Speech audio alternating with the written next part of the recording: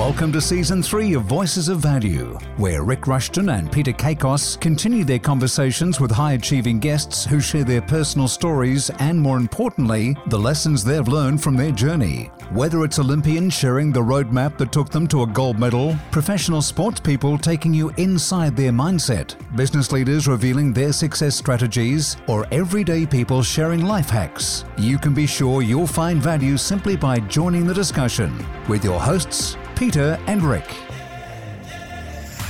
Hi, and welcome to another episode of Voices of Value. It's Peter Kakos here with my good friend Rick Rushton. Ricky, it's been a little bit of a hiatus, but we are back with someone incredibly special. Oh, my word, we do, Pete. What a great thrill it is for us to share the microphone today with the wonderful and talented Robyn Moore, someone who has dedicated more than 4 decades of her life to educating people, whether that be one-on-one or mass audiences from the conference platform. She is one of the most recognisable voices in Australasia, having come into living rooms and across the airwaves with voiceover work for also more than 4 decades. But I think it's the 25-year plus in-demand public speaking career that we really want to delve deeper into today with Robyn, because before COVID lockdowns, Robyn was averaging about 180 flights a year, Pete, from her home base there in the beautiful Apple Isle of Tasmania. And it's fair to say that her methodology had to change, and she had to realistically do that via technology when we were restricted to living out of our studies and or homes. And now that the borders are back open, Robyn gets to share in room as opposed to on Zoom, her real life passion, which is the power of the word. We're going to talk to her about that, also share a little bit about her amazing work with Make-A-Wish Foundation. She is now someone who's gone from doing hybrid events, technological events, to back in room. And she's with us today, Pete. And what a great joy it is to welcome the wonderful Robyn Moore. Well, thank you very much, Rick and Peter. I think our time is up, and it's been lovely to be. It's not the first time that's been used. Thank you, Robyn. Oh, not original. Gosh. So I'm going to need to have a chat with Ricky actually about these intros, because he gets really excited. But look, well earned too. Where, in all due respect, it's wonderful to have you here, Robyn. And Rick and I think one of the first times that we saw you was some 12 years ago on stage, and let's just say you were remarkable. And it's your name has come up so often as someone we should definitely get on this program, because you've got so much to share, and I just love your zest for life and just this person you are. You've done so much, you've given so much, which we'll get into all of that today. So Robyn, welcome. Thank you very much. Thank you, Peter and Rick. It's a joy to be here, because, I mean, the three of us all share this possibility of humanity and being the best of ourselves. So we're sort of in a club, aren't we? A club of loving our being. And that's all I do. I mean, I'm so blessed to be a speaker and to virtually take people inside themselves for a little walk around their body and their mind and their spirit, so they can check in on themselves. And I use very powerful stories to do that, stories from my own life and stories that have touched me. So I had a lovely testimonial from somebody at Westpac recently, a bank manager, who said, it must be wonderful to be able to do what you do. And I thought, isn't it sad that, we don't all have that ability? A bank manager, of all people, in the olden days, was highly regarded and highly respected. And now things have changed, and he was sort of longing to have that ability to enter into people's lives. And I thought, surely, that's what your job involves anyway, to enhance people's lives. Well, for those who don't know you, and I can't believe there'd be many who don't know you, but perhaps for those who are just meeting you for the very first time, your story dates back. It's a wonderful story about your early childhood, growing up with your father, who was very transient in his job, working the land from as far north as Queensland into your home state of Tasmania, and just about all parts in between. Just give us the Robyn Moore journey that leads us to the ability that we feel very special, that we've got public speaking, motivational speaking royalty with us at the moment. But for the uninitiated, what's the Robyn Moore story for them to get that same sense that Peter and I have? Well, I mean, it was a charmed life because my dad was a little adventurer, and he ran away from home when he was 13 and lived in a little hut in the bush. And I wanted to be a jockey, but he loved his food too much. And so he became a stockman and a shearer's chef. Now, isn't that clever? You see, you get the horses and the food. And he and Mum travelled all around the country. On their honeymoon, they actually hitchhiked around Australia and then worked on sheep and cattle stations on a property called Tyree Torrens Creek was the furthest north. I went, and I had my early years there. So they helped frame this spirit of adventure and the ability to have an imagination that doesn't have any boundaries, because you have to make your own fun when you're in the outback. And my lessons came every week in a truck, and Mum was my teacher. And all the lessons were done by lunchtime. So I would then become sort of a warrior woman and just run barefoot, around this property. And Mum said all my toys had voices. And I'd sit them in a circle and I'd ask them questions. And if they got the answer wrong, I'd smash them with a ruler. I became a teacher. All of the foundations are there. They're there in your early years, aren't they? So a teacher, a voiceover artist, and a speaker. And in fact, Mum said that I took an apple box and made it into a little switchboard, and I'd say, "Hello, New York, can you hear me? Can you hear me?" And I was trying to talk to the world from the outback. So it's just beautiful to look back and go, wow, this has all been, explored, and here I am today. And do you think, Robyn, that in today's day and age, where kids have got to be entertained almost 24/7, that they miss that gift of space to create some imaginative sort of development and to find different ways to entertain themselves rather than the digital with their thumbs, but use their creativity with their brain? Is that something you sort of lament for this generation next? Look, I think it's there in other arenas, but I do lament the fact that Black Mirror, the Black Mirror has stifled some areas of creativity. Now, it is expressed in other areas that I'm not familiar with because, I'm 70 now. I'm 70 now, and IT kind of challenges me. So there is creativity there. But I never allowed my two sons to say, "I'm bored." That was just banned, that word in our home. And it was, you go and find something to, stimulate your imagination. Go and read, go and have a sleep, go and, look at nature, go and just find something. There's this life out there. So my challenge is to, express who I was as a little child out there in the world, and to invite people into the best of themselves so that they can, find that wonderment that's just apparent. Mm. Robyn, just for those listeners out there who are thinking, the voice sounds a little familiar. Do you want to just ease into some other voices that they might find even more familiar from Robyn Moore? Well, as a voiceover artist, every time I open this hole in my face, I get words to come out through that hole, out through a microphone, out through a speaker, into your ears, eyes, minds, hearts, and spirits.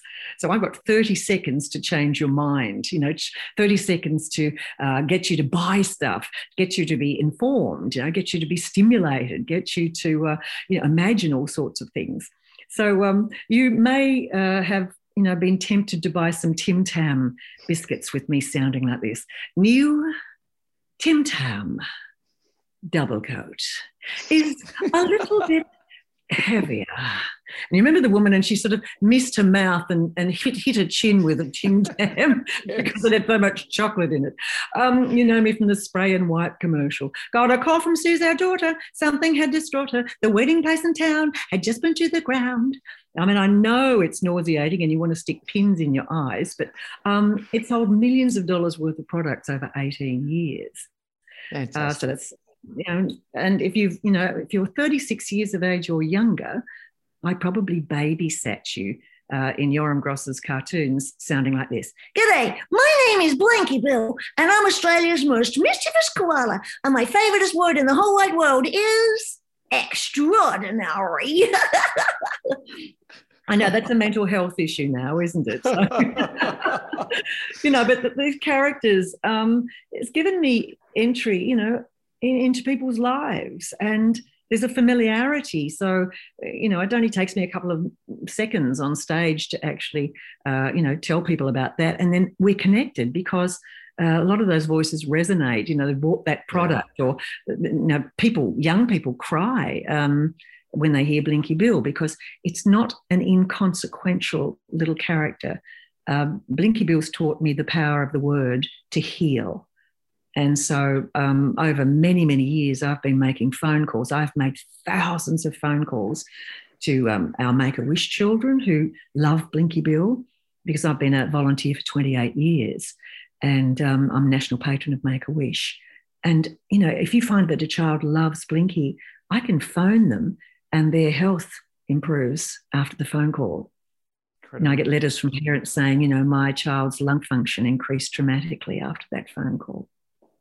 Wow. And you've actually had a clinical response to that too, haven't you? Where the sense that the parent takes their child after having an interaction with Blinky Bill the day before, the next medical sort of consultation, the doctor says, "What have you done with her? She has now got better ability to breathe." And, the question, I guess, has to be asked, how much of that is that human connection that you're so passionate about, Robyn? And I like the way, Pete, that Robyn glossed over, I've been part of the Make-A-Wish Foundation. Well, the early entry was 1992. She's now in the Hall of Fame for the Make-A-Wish, not just in Australia, but obviously internationally, and changing lives. And that work with children specifically, Robyn, that story sort of, and I knew that story many years ago before I even met you, that must give you a sense of, real understand that words matter, that words make a difference, that words change worlds. Absolutely. We have so much power to empower other people when we have the right intent. I mean, if you're just, sleepwalking through your life, you're going to miss all of these opportunities. I mean, I have a rule that I'm going to be, and this is my purpose, to be an irresistible invitation to fully participate in life. It's just 10 words. Now, I'm committed to being that in every interaction. If I'm buying a sandwich, I'm polite, I'm respectful, I'm grateful. I look into people's eyes. It's so easy. It must be really hard to be rude and thoughtless and disrespectful. It takes a lot of energy. Whereas if you have that intent in place, miracles show up. I mean, Blinky has called suicidal teenagers, and they've said afterwards they didn't want to take their life after the phone call, because I am pumping messages into that, my voice through my spirit into the child. And it translates into sometimes strangers running up to me in the street and hugging me, and I don't know who they are, but I'll hug back. And this young adult will say, "You used to call me when I was a teenager and suicidal." And I don't know, I didn't know what they looked like physically. It was a phone call. That we all have that power. Instead of being rude to people on the phone, you can enhance their life. You can give them value, meaning, purpose. It's so easy. I love the way you say that, it takes so much more energy to be negative, to be angry, or whatever it may be. I think that's where there's been so much talk about gratitude these days, and how it's impossible to feel anything else if you feel grateful for something. Yeah. And what you've been able to do is provide so much to many by the way of stories. And that's where I want to head now and talk about the stories that you share, because it's a great way for people to understand, to feel, and to evoke that emotion from them. What are some of your favourites? What are the ones that you've found from the stage that have had the most impact, do you feel? Some of these stories are. Well, my stories change all the time. I'm like a snowball. I'm collecting stories every day. And I have a rule: whatever makes me laugh or cry or be challenged or moved, then if that happened to me, then retelling that will have that happen in somebody else. So I'm constantly collecting stories to share, and each talk I give is tailored exclusively for that audience. I might repeat some stories that are just real corkers that, you know, are the best ones I've found to get across that philosophical point. But it's a moving feast. And I remember, you know, when you're present on stage, and you understand this, if your attention is on yourself, go home, don't be a speaker. You have to have your attention on the audience. And one day I was in Launceston, and I was talking to the parents in the room, hundreds of parents, and I said, you know, it's you've got to, you know, watch how you speak your child. I said, a little Billy, aged 4, was asked, what is love? And he said, when someone loves you, the way they say your name is different, you just know that your name is safe in their mouth. Isn't that just so beautiful? So Yeah. I was, you know, talking about them speaking their children. You know, my 2 sons, I speak them into existence. I speak them magnificently. I don't say, oh yes, you know, if it wasn't for him, I'd have a life. You know, and you can hear people vomit all over their children. So here I am with these lovely adults, and I said, you know, Dickens had a lovely quote. It is no small miracle that one so fresh from God loves us. And I had this image just come into my mind of a teenager screaming into a father's face. And I laughed, and I said to the audience, well, that would be a hard quote to remember if you had a teenager screaming into your face. And I thought, what's all that about? Anyway, I went on, and at the end, a dad came up to me in tears, and he said, my teenager was screaming into my face this morning, and I threw him out of our house. And he said, I'm going to drive around now and see if I can find him to welcome him home. You know, so when you're present to your audience, these lovely graces and gifts come up too, so that we are just being with each other. And that's why, I mean, I don't take speaking lightly. It is such a privilege that people listen to me and to you. You know, it's just such a privilege. It's not a privilege that they get to hear you, it's that they listen to us. And you've got these moments, these precious seconds, you know, and every time I speak, and Rick, you've seen me do this so many times, I count the seconds and I say, here they are, they're gorgeous, golden, delicious hours, and gone. And I was doing this the other day at the Rotary Conference in Tasmania, but they were the Rotary Conference seconds. You know, and here we are in this podcast, and they're the podcast seconds. Doing it at Uluru once, and they were the Uluru seconds. And people miss them. And they say, oh, God, if it wasn't for you, I'd have a life, as I said, you know, and I wish I wasn't at work, and I think, but you are.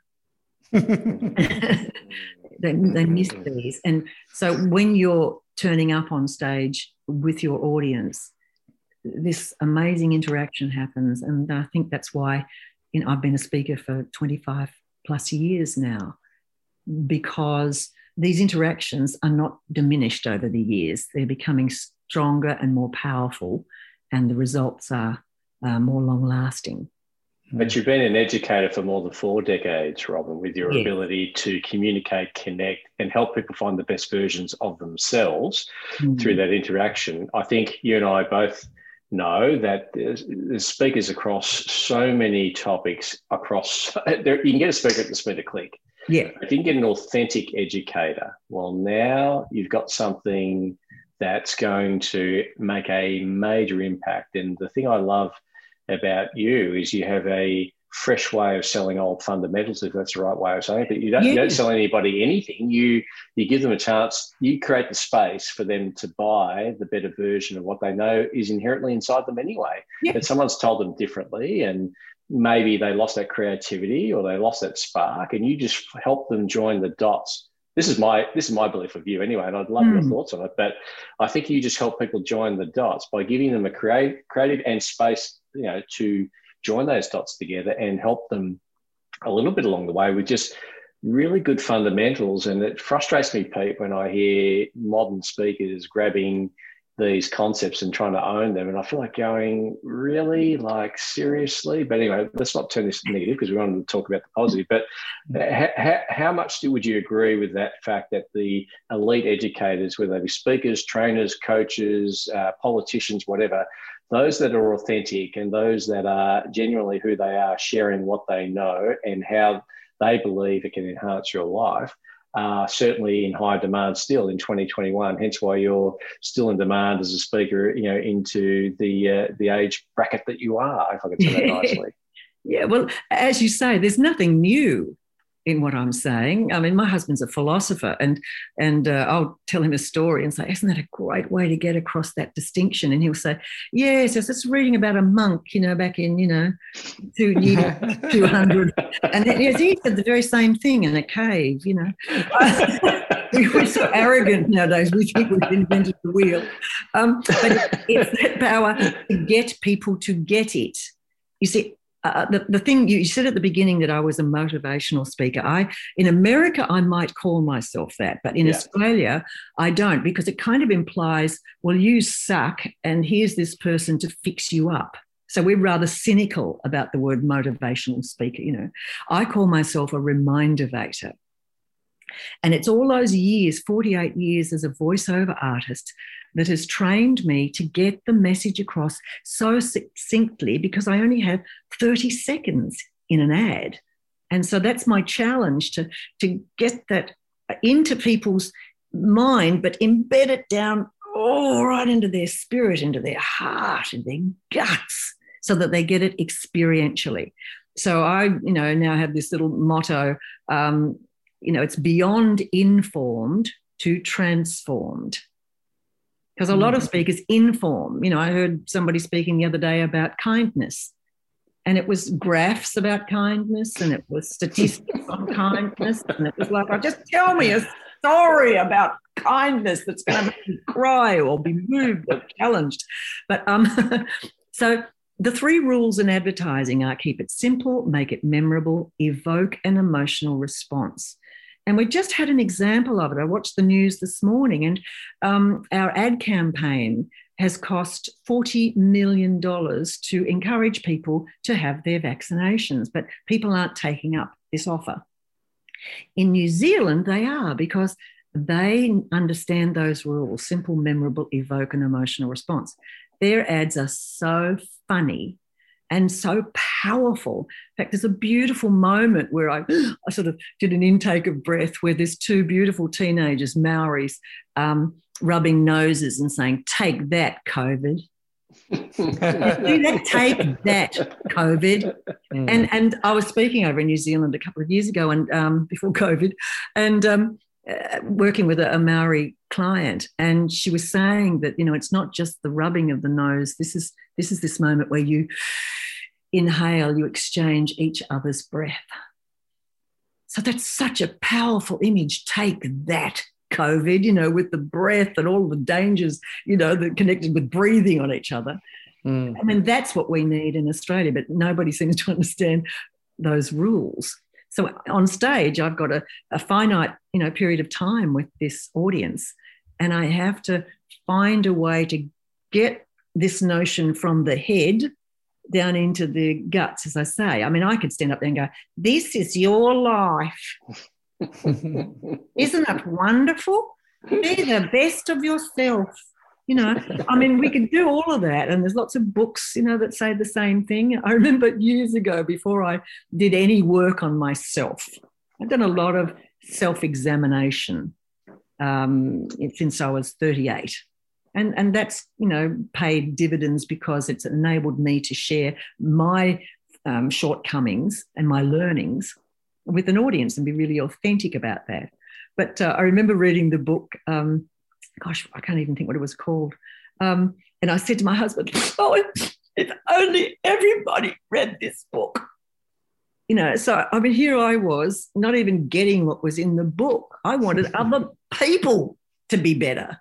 So, we have to be self-aware to, understand these distinctions. So my job is to make them more self-aware so that they can examine who they're being as parents, as, as bosses, as colleagues, as, community citizens, as leaders. In fact, I was in Ireland a few years ago and I was ambushed in a radio interview. It was quite frightening. I thought I was going to be interviewed by one announcer.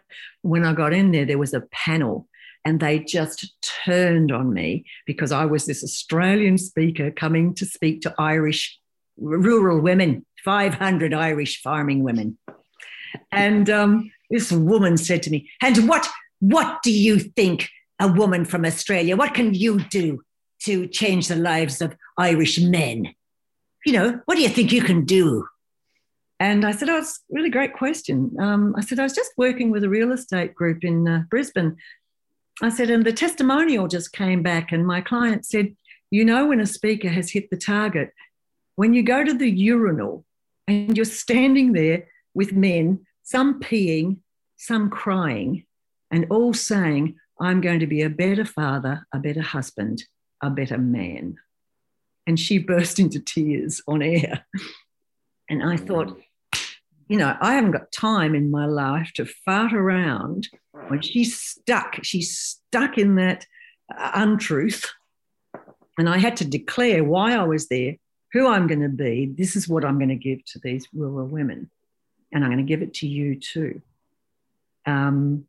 So there's those moments in life where you've got to be a leader and stand with both feet on the floor and just say what you have to say through this hole in your face in a way that people get it.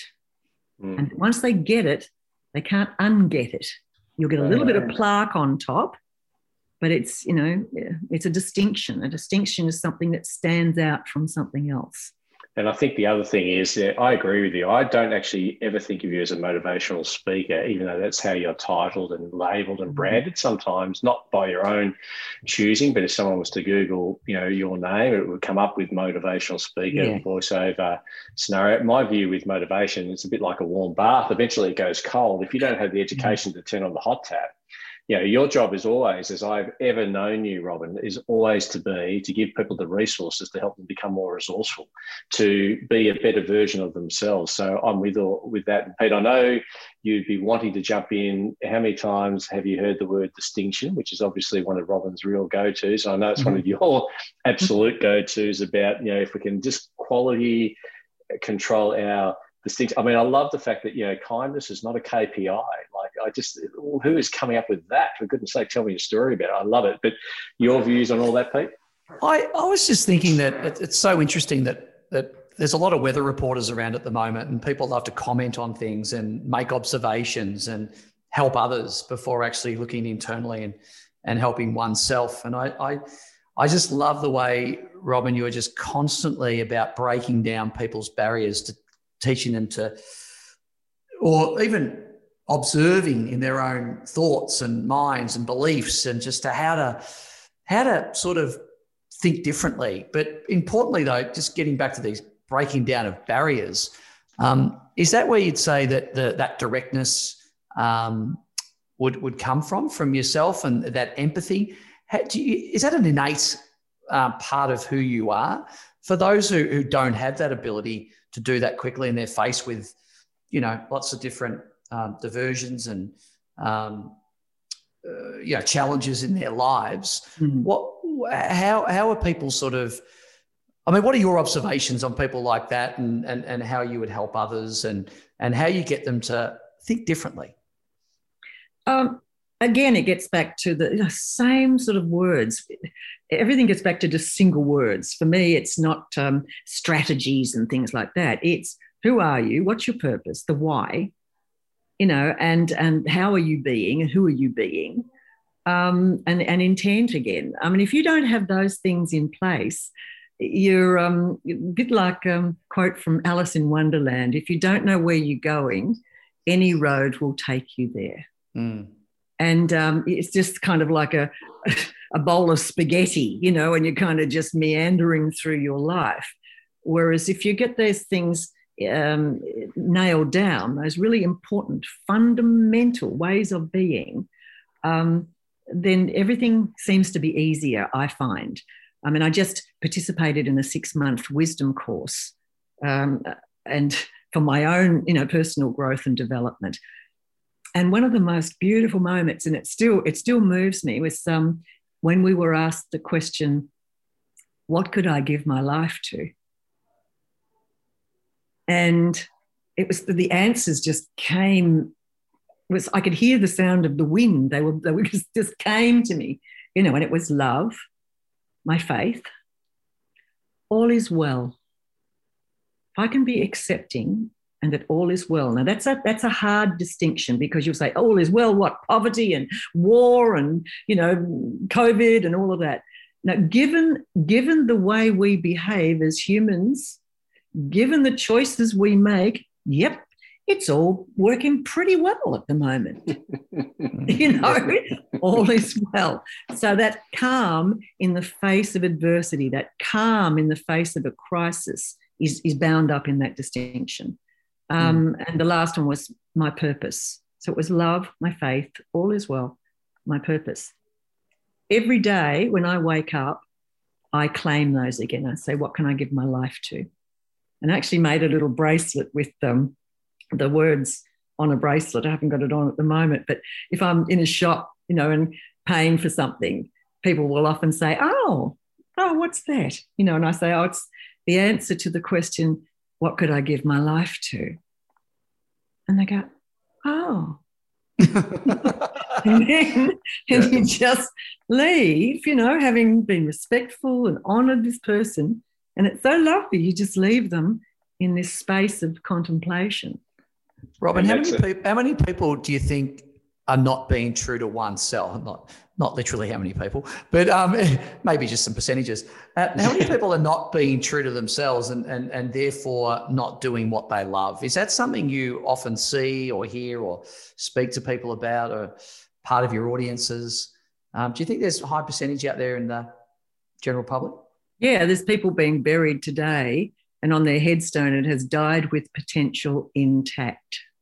And that's really sad. And I say that to some of my student audiences, and I say, don't die with your potential intact.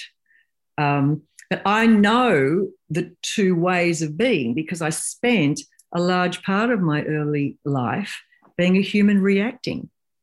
I had no self-awareness. I didn't know what being was about. Stuff would happen and I'd just react to it. And I go, I just always do that. I don't know. I just didn't think too deeply about that. And my husband faces this all the time as a philosopher. When he says something that is deeply meaningful for him, people will go white and then they'll go, geez, that's deep. and it's not. It's really not. It's just a really lovely philosophical question, So I think that there's a call to action that we need to actually put out there, and that is to examine one's life. And, I think it was Helen Keller said, an unexamined life is no life at all. And to sit down and to examine your life. Why did I do that? What matters to me? Who am I being? All those big fundamental questions. But we like to fill that space with noise and podcasts. Sorry, guys.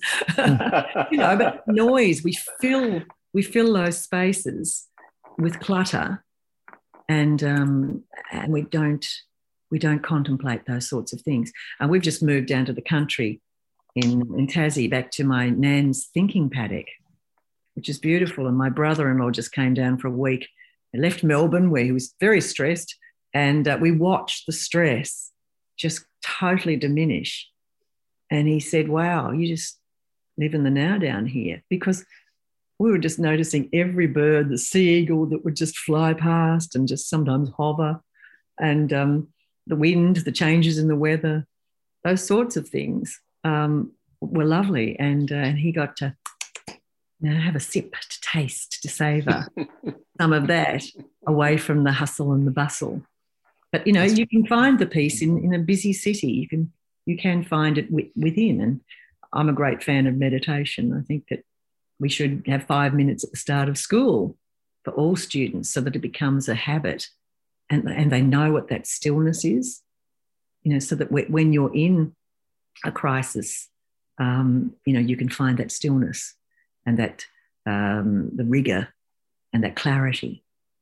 Mm. And Robyn, so, when I hear you talking about the absolute power and clarity of why and purpose, and, I know you've been, very much passionate about that for the majority of your professional life. Mm. And then we think of someone like Simon Sinek, who's had, millions of views of his TED Talk, really just repackaging that old fundamental.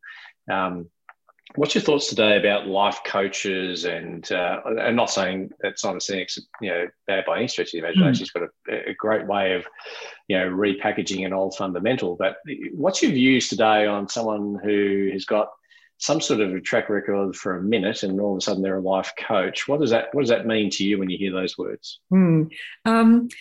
Well, it's funny that every time I get an inquiry now for LinkedIn, I'll go, oh, it's an inquiry for LinkedIn.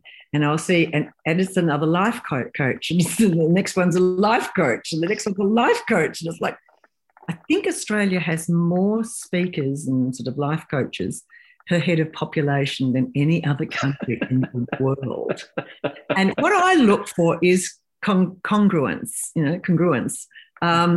The top of your hand and the bottom of your hand moving at the same time, because if you're not being your words, you're speaking the distinctions that you're sharing with an audience. If you're not being that, then there's no integrity. And the word integrity means being whole and complete, nothing left unsaid. We think integrity means telling the truth or something, but it's a much bigger concept than that. And that's always my test for somebody, who says that they're a life coach, and finding out about some of their, what's happening in their life. If they've been married 8 times, doesn't really swing with me. maybe the word swing was a little inappropriate then. I get it. But I see what you've done there. I joined those dots too. Pete. But I think the other thing, Robyn, that is really, for those who are getting a taste of Robyn in this, very uplifting interview, it won't take you more than 3 clicks on the good old internet to find some real good, solid, educational opportunities to connect with her. And the thing about Robyn is she's time tested. These things date, virtually her whole life, and there's stories from her whole life. And I think the most congruent thing I can say about you is you are a force for creativity. You are someone who loves helping others find the best of themselves, and you do that with countless. I think the last numbers I saw on you were about, post, probably not through COVID, but you'll be speaking to 40, 50,000 people a year. Yet the most important thing I think is I love the way that you can use Alice in Wonderland to make a phrase when Hal would actually quote Seneca, probably the same quote. I love the way that you can give Blinky Bill words of wisdom, and he'd probably quote Marcus Aurelius or one of the other Stoics as a philosopher, and that's all great. But your 2 sons, which I don't know if we've even got permission to go there, but just for our listening audience, you have 2 of the most amazing creative sons who have gone and taken their talent to the full extreme across totally different industries. I mean, to have a son who's done something quite exceptional, a graduate of NIDA, which is obviously a feather in his own cap for a start, but to be an actor who's been in solid work for more than a decade puts him in the 0.001% of that industry, I would have thought. Yes. But your son, who lives part-time in Australia, more often than not in America when COVID doesn't sort of challenge us there, and obviously with his beautiful wife Michelle, and they're in Australia because of course they were able to do a mini series for SBS. I don't know how much of this we're allowed to share, and we can edit it out. And Daniel, so you've got what I'm saying is you've got a son who is an in-work actor, in-demand actor. You've got another son who is designing the actual property that your nan's sort of thinking paddock, and having that sort of opportunity, and for him and Kirsten to be such an important part of yours and Hel's life. I mean, you have 2 very creative sons. One's an architect, one's a world-class actor. They're both world-class individuals. I guess it's testament is what I'm trying to sort of say, Pete, to the fact that Robyn doesn't just talk the talk, she walks the walk as well, and creates that space for everyone finding the better versions of themselves, starting with her own children, which I think is important. Look, that was a very long-winded saying, Robyn, that the apple doesn't fall far from the tree. There you go. Well, I was going to say the diamond doesn't fall too far from the cluster, but you pick apples, I'll take diamonds. It's either way, we've got it right. Well, when I graduated from Teachers College in Hobart, my favourite lecturer said, "You'll know when you're a good parent, a good teacher, a good leader, if you can say, 'I didn't stop them.'" And I give that advice to parents. It's watch for their bliss. Where is their bliss when they're little? And then don't stop it. Just open up those doors, even if you think, oh, God, they'll never be employed with that. I mean, Toby, when he was 4, the actor is Toby Leonard Moore, and he, at 4 in kindergarten, was he played the part of a tree. And it was such an earnest tree. And a mother came up to me and she said, "Oh, I'm such a bad mother. I forgot to watch my own child." And I said, "What were you doing?" And she said, "I was watching your tree." Because he was committed, And so don't stop him. Don't get in the way of that. And Daniel, when he was 6, he had an exercise book where he designed hotels. Where the parents were taken into one room and the children could swing on ropes and stuff in the foyer. And now he's an award-winning architect. And they both do voiceovers. That's because they've seen their mum being joyous when I came home from the session. Go, "You'll never guess what happened today. Oh, we did this great thing in Blinky," or, and how green was my cactus, which we've just done 33 years, over 7,000 episodes on radio. Sending up the government. Now, that has given people, particularly in regional Australia, a daily laugh. And I've got testimonial letters from farmers saying, if it wasn't for that 2.5 minutes of humour where I could just sit in my tractor out in a paddock, the unthinkable might happen. But they're in that world. And Daniel, the younger one, he does improv in Melbourne. They're just fully self-expressed. And that's the best thing you can say as a parent, is you just didn't stop them. Watch for their bliss. I just absolutely love that. Watch for their bliss. That's Well, you're developing the next Spider-Man, Pete, let's be honest. Yeah, well, that's right. I was just actually, funny you should say that. I was actually just thinking of your gorgeous daughter, Rick, and every time you post of her on her horse and you just look into her eyes, you can see that expression on her face. That is undoubtedly Amelia's bliss right there. So, Robyn, it must be incredible to continue to have such an impact on people's lives, from whether they're, tiny little people to big people.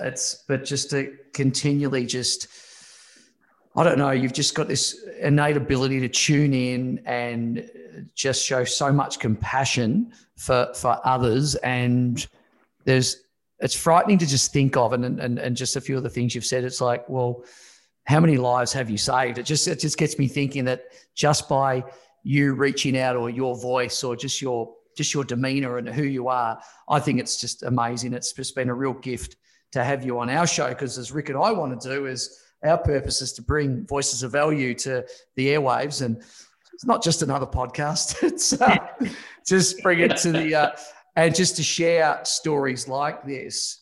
And as we wind up, the last thing I would love to hear from you is a little bit more about your charity work. And I know you're so passionate about that and you do some wonderful things. And just a little bit about that in closing from Robyn Moore, because, you're an incredible person, and this is something else, another string to your bow, and yet another thing where you are helping to shape and change and just create a real difference in people's lives. Well, thanks, Pete. Thanks for mentioning the charities, because I don't know when this is going to be broadcast, but right now, in these seconds, it's National Volunteer Week.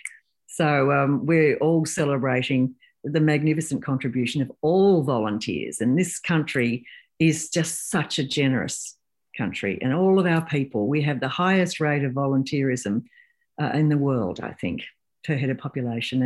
And so I honour all volunteers this week. And being part of Make-A-Wish, it's such a meaningful charity for me. In fact, all volunteers, you get back 100 times what you give. But Make-A-Wish constantly reminds me of what matters in life. You know, imagine sort of families waking up one day and being told that their child has a critical illness. And we get to enhance children's lives by giving them their precious wish. And we call it a living wish, not a dying wish, because the way we design our wishes, we actually have the child looking forward to the wish. Our middle phase is the anticipation phase. So instead of just giving a child a puppy, we give them a kennel to build, and we give them maps of puppy walks, and we give them, you know, a chance to go and buy accessories in a pet shop, and so that they're looking forward to. And this helps our children respond better to treatment and be brave and strong. One little boy, Sam, used to need his mum to go everywhere with him to the doctor's treatment. And he went on a trip as a Captain Sam with Qantas. And the next time he had to have his treatment, he said, "Mum, I'm all right. I can go by myself." You know, so we've got miraculous, you know, things happen in Make-A-Wish, and we make the impossible possible. And in fact, the children were my inspiration when I had breast cancer 10 years ago. And that's why I'm a national ambassador for Dragons of Breast Australia. And it was a list that I kept with me from little Emily. It was a whole page of procedures that this little 5-year-old girl had in her, you know, a few thousand days of life. And she came through her illness and got her wish. But I mean, my illness was nothing next to hers. So she was my inspiration. So, you know, I urge everybody, if you've, you know, ever thought of being a volunteer, just look, find your bliss again. It has to relate to something you care about deeply. If you love animals, look up the RSPCA or wildlife rescue or something. If it's children, if it's aged care, if it's, I don't know, anything that just floats your boat, you know, have a look at becoming a volunteer. Well, Emily and Sam are just two examples there of some of your got it moments, and you've had so many great got it moments from the contribution you've made to those particular foundations, whether that be Make-A-Wish, whether that be, you know, the Australia Day Foundation that you're so passionate about as well. If we went through all the actual you know, charities and or non-for-profits that you actually give of yourself to, we would have run out of time to hear about some of the amazing stories. What I heard in that interview, Pete, was, you know, obviously it's very clear to me that Toby Leonard Moore and obviously Daniel and, you know, Robyn, I think Hal lets down the family. It's just being a philosopher. I need Hal to step it up, is what I need you to do there, Robyn. I think he needs to get a bit more. I don't think he needs to get deeper in his thoughts. He's the rock that holds us together, and he's really quiet. We are. Yeah, I used to think we were opposites, and I actually had to marry my husband again 17 years into our marriage because I just said, "Oh, we are so different. We are opposites," and I had an epiphany and realised that we were complementary and just fit together beautifully. And so I asked him if I could marry him again. And I made 2 extra promises. The first promise, and it was just in front of our sons. They were only 6 and 3 at the time, and I thought they were going to wet their pants. They were so excited. And the first one was I promised never to know him. And I threw away all of my expectations for my lovely husband. And so, you know, we have lists nowadays. And it's like tick, tick, cross, cross, tick, cross, tick, cross, cross, cross, cross, tick, cross. And some days we're in love and some days we're out of love. We're trying to get all of those ticks. And then we fall out of love and we wonder what happened. So every day something new pops up where I go, oh my God, I didn't think he would say that. Oh, isn't that lovely? That's my Hal surprise for today. And the other promise was to love him as he is and love him as he isn't. Now, it's easy to love somebody as they are, but not as they're not. And I mean, Hal reads 10 books a week. I'm a farm girl. You know, I'd be thinking, get off the couch. Can't you think of something else to do? You know, you could be crutching the sheep if we had sheep. That's my grandmother would say, you should be crutching the sheep. And now I've had this shift, this transformation. If he's reading, you know, one of his 10 books, I say, you turn that page really slowly, darling, because I don't want you to pull a muscle. Because what I see now is he cares so much about the world that he's managing that for our family. He's informed, he's knowledgeable, he's deeply contemplative. Should be more people like him.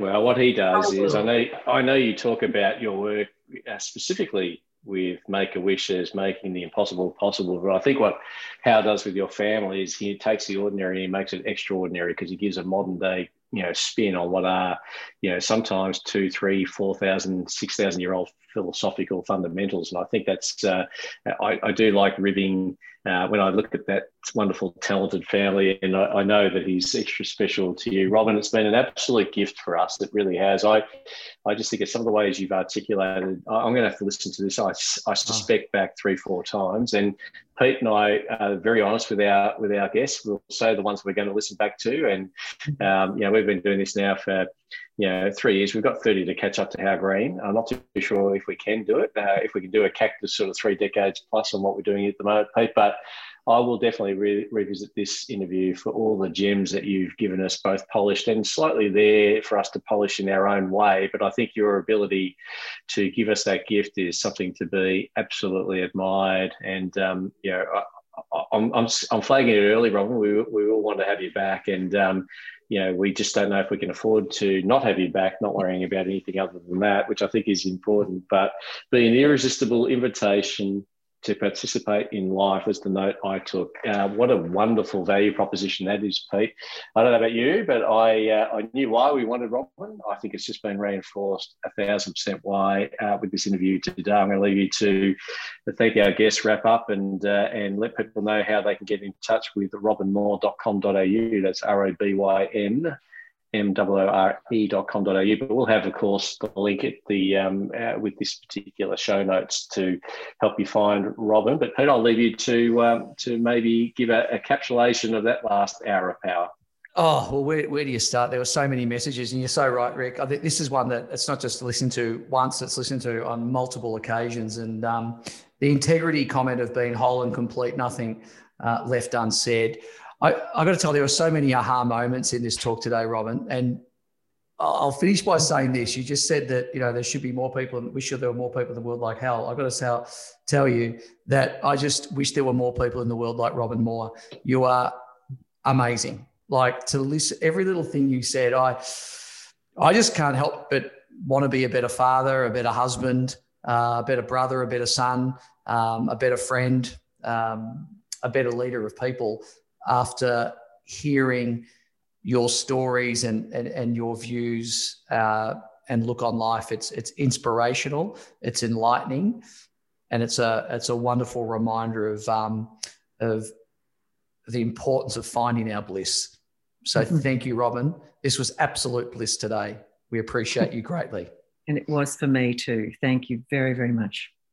Folks, if this has been a valuable interview for you, please like it, share it, circulate it with your friends and family. You know what to do next. This is one that the whole world should be hearing. And if you love and care for your team, if you love and care for your family, if you love and care for your friends, make sure they are connected to Robyn Moore through this interview, and direct to our website, as I say. And clearly, if you're an executive leader out there looking for someone who could add real value to your next gathering, conference, she can zoom in, she can fly in. She is Lady Robyn Moore to us. We're not too sure what she is once she leaves Tasmania. I think that title, we might have just given her that title, Pete. I don't know how official that is. It felt right to me.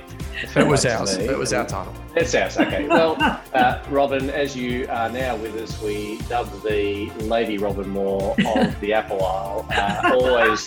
Always welcome, always loved, always wanted by the Voices of Value community. We appreciate you. Thank you so much for the gift of your time. Most importantly, for your absolute ability to, entice us to be better versions of ourselves. Because as Peter said, I'm waking up every day trying to find a better version of me. God, I've got to tell you, when you hear your voice and you hear your philosophy, improved by Hal, no doubt. And there's no doubt in my mind, it's a game I can win with that sort of setup. So, folks, we've been blessed. We've been thrilled. Please make sure you like, share, comment, and send us any feedback. We'll get it to Robyn for sure. On behalf of my good friend Peter Kakos, this is Rick Rushton saying thank you to our wonderful, talented Robyn Moore guest, and we look forward to our next connection on Voices of Value. We trust you enjoyed this episode of Voices of Value, a shared conversation between Rick Rushton and Peter Kakos and their valued guests. Their views are not necessarily those of the wider world, but they should be. You can subscribe through your favourite podcast provider to ensure you never miss an episode. And as always, we welcome your feedback, ratings and reviews of the content we provide. Additional information can be sourced from our website, voicesofvaluepodcast.com. We look forward to you joining the conversation again next week, when Rick and Peter continue the search for truth, justice and the value-added way.